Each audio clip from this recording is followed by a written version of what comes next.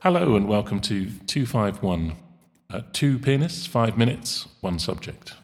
My name's Simon Whiteside. My name's Nick Tomlin. And this week we're asking the rhetorical question, the best jazz club in the world?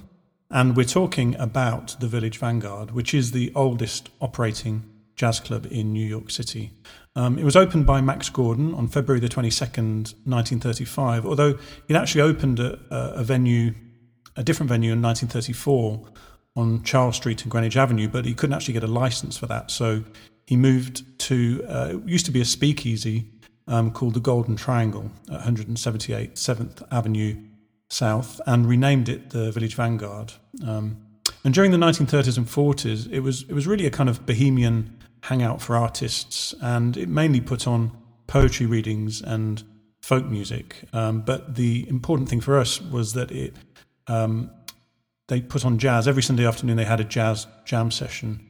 And really, as modern jazz developed during the 1940s, artists and poets and sort of beatniks started to become more interested in modern jazz. And really following that trend, Gordon started featuring more jazz groups until in 1957 he really made the switch and started to put jazz on as the main attraction at the Vanguard.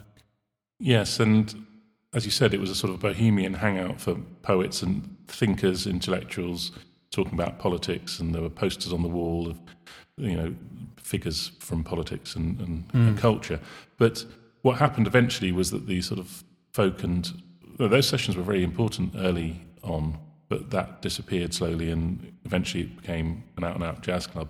But also, Max Gordon, he started the Blue Angel in Midtown, which was a much more sort of like the Tropicana and other big clubs, where lots of people who were significant in social life, like film stars and writers, Norman Mailer, people like that, would go and be seen. And that was a much more expensive club with nightclub acts, with comedians and musicians and all sorts of things. So what he would often do is try people out at the Vanguard as a sort of proving ground, and then move them to the Blue Angel. People, for example, like Barbra Streisand, made that journey. But what makes it interesting as a jazz club for us, and why we know it as part of our sort of jazz history and our jazz understanding, is that there are significant recordings came from there. Probably the one that I first clocked was Bill Evans's recordings from there in the early 60s. But I think you said the Sonny Rollins Trio one was... I think that was the first, A Night at the Village Vanguard, 1957, I think, was the first live recording, which has become an iconic album. It's a trio album with Sonny Rollins leading it. And, it's got one of my favourite introductions on it. We're going to play a tune that you're all familiar with. Sunny Moon for two. Yeah, but I mean, it's also Dexter Gordon hosted his homecoming gig when we mentioned it when he returned from Europe in '76. That's where he played, and there's a huge list of iconic recordings that were made at the Village Vanguard over the years.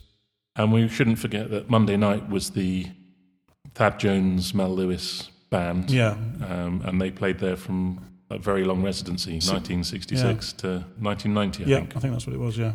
Now, what we should also say is that Lorraine Gordon, who married Max, took out and was happy, a great jazz lover.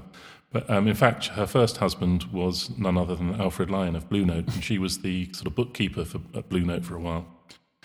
But there's a quote from her saying, "The biggest reasons my pals and I went to the Vanguard was because there were jazz jam sessions in the afternoons on Sundays. You could hear Lester Young, Ben Webster, all the greatest jazz musicians for 50 cents at the door," or something like that.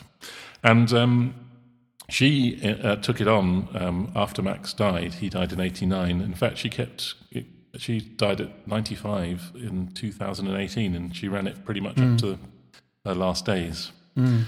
And she's a very interesting character. Her book, Alive at the Village Vanguard, is worth a read, and also Max Gordon's Live at the Village Vanguards.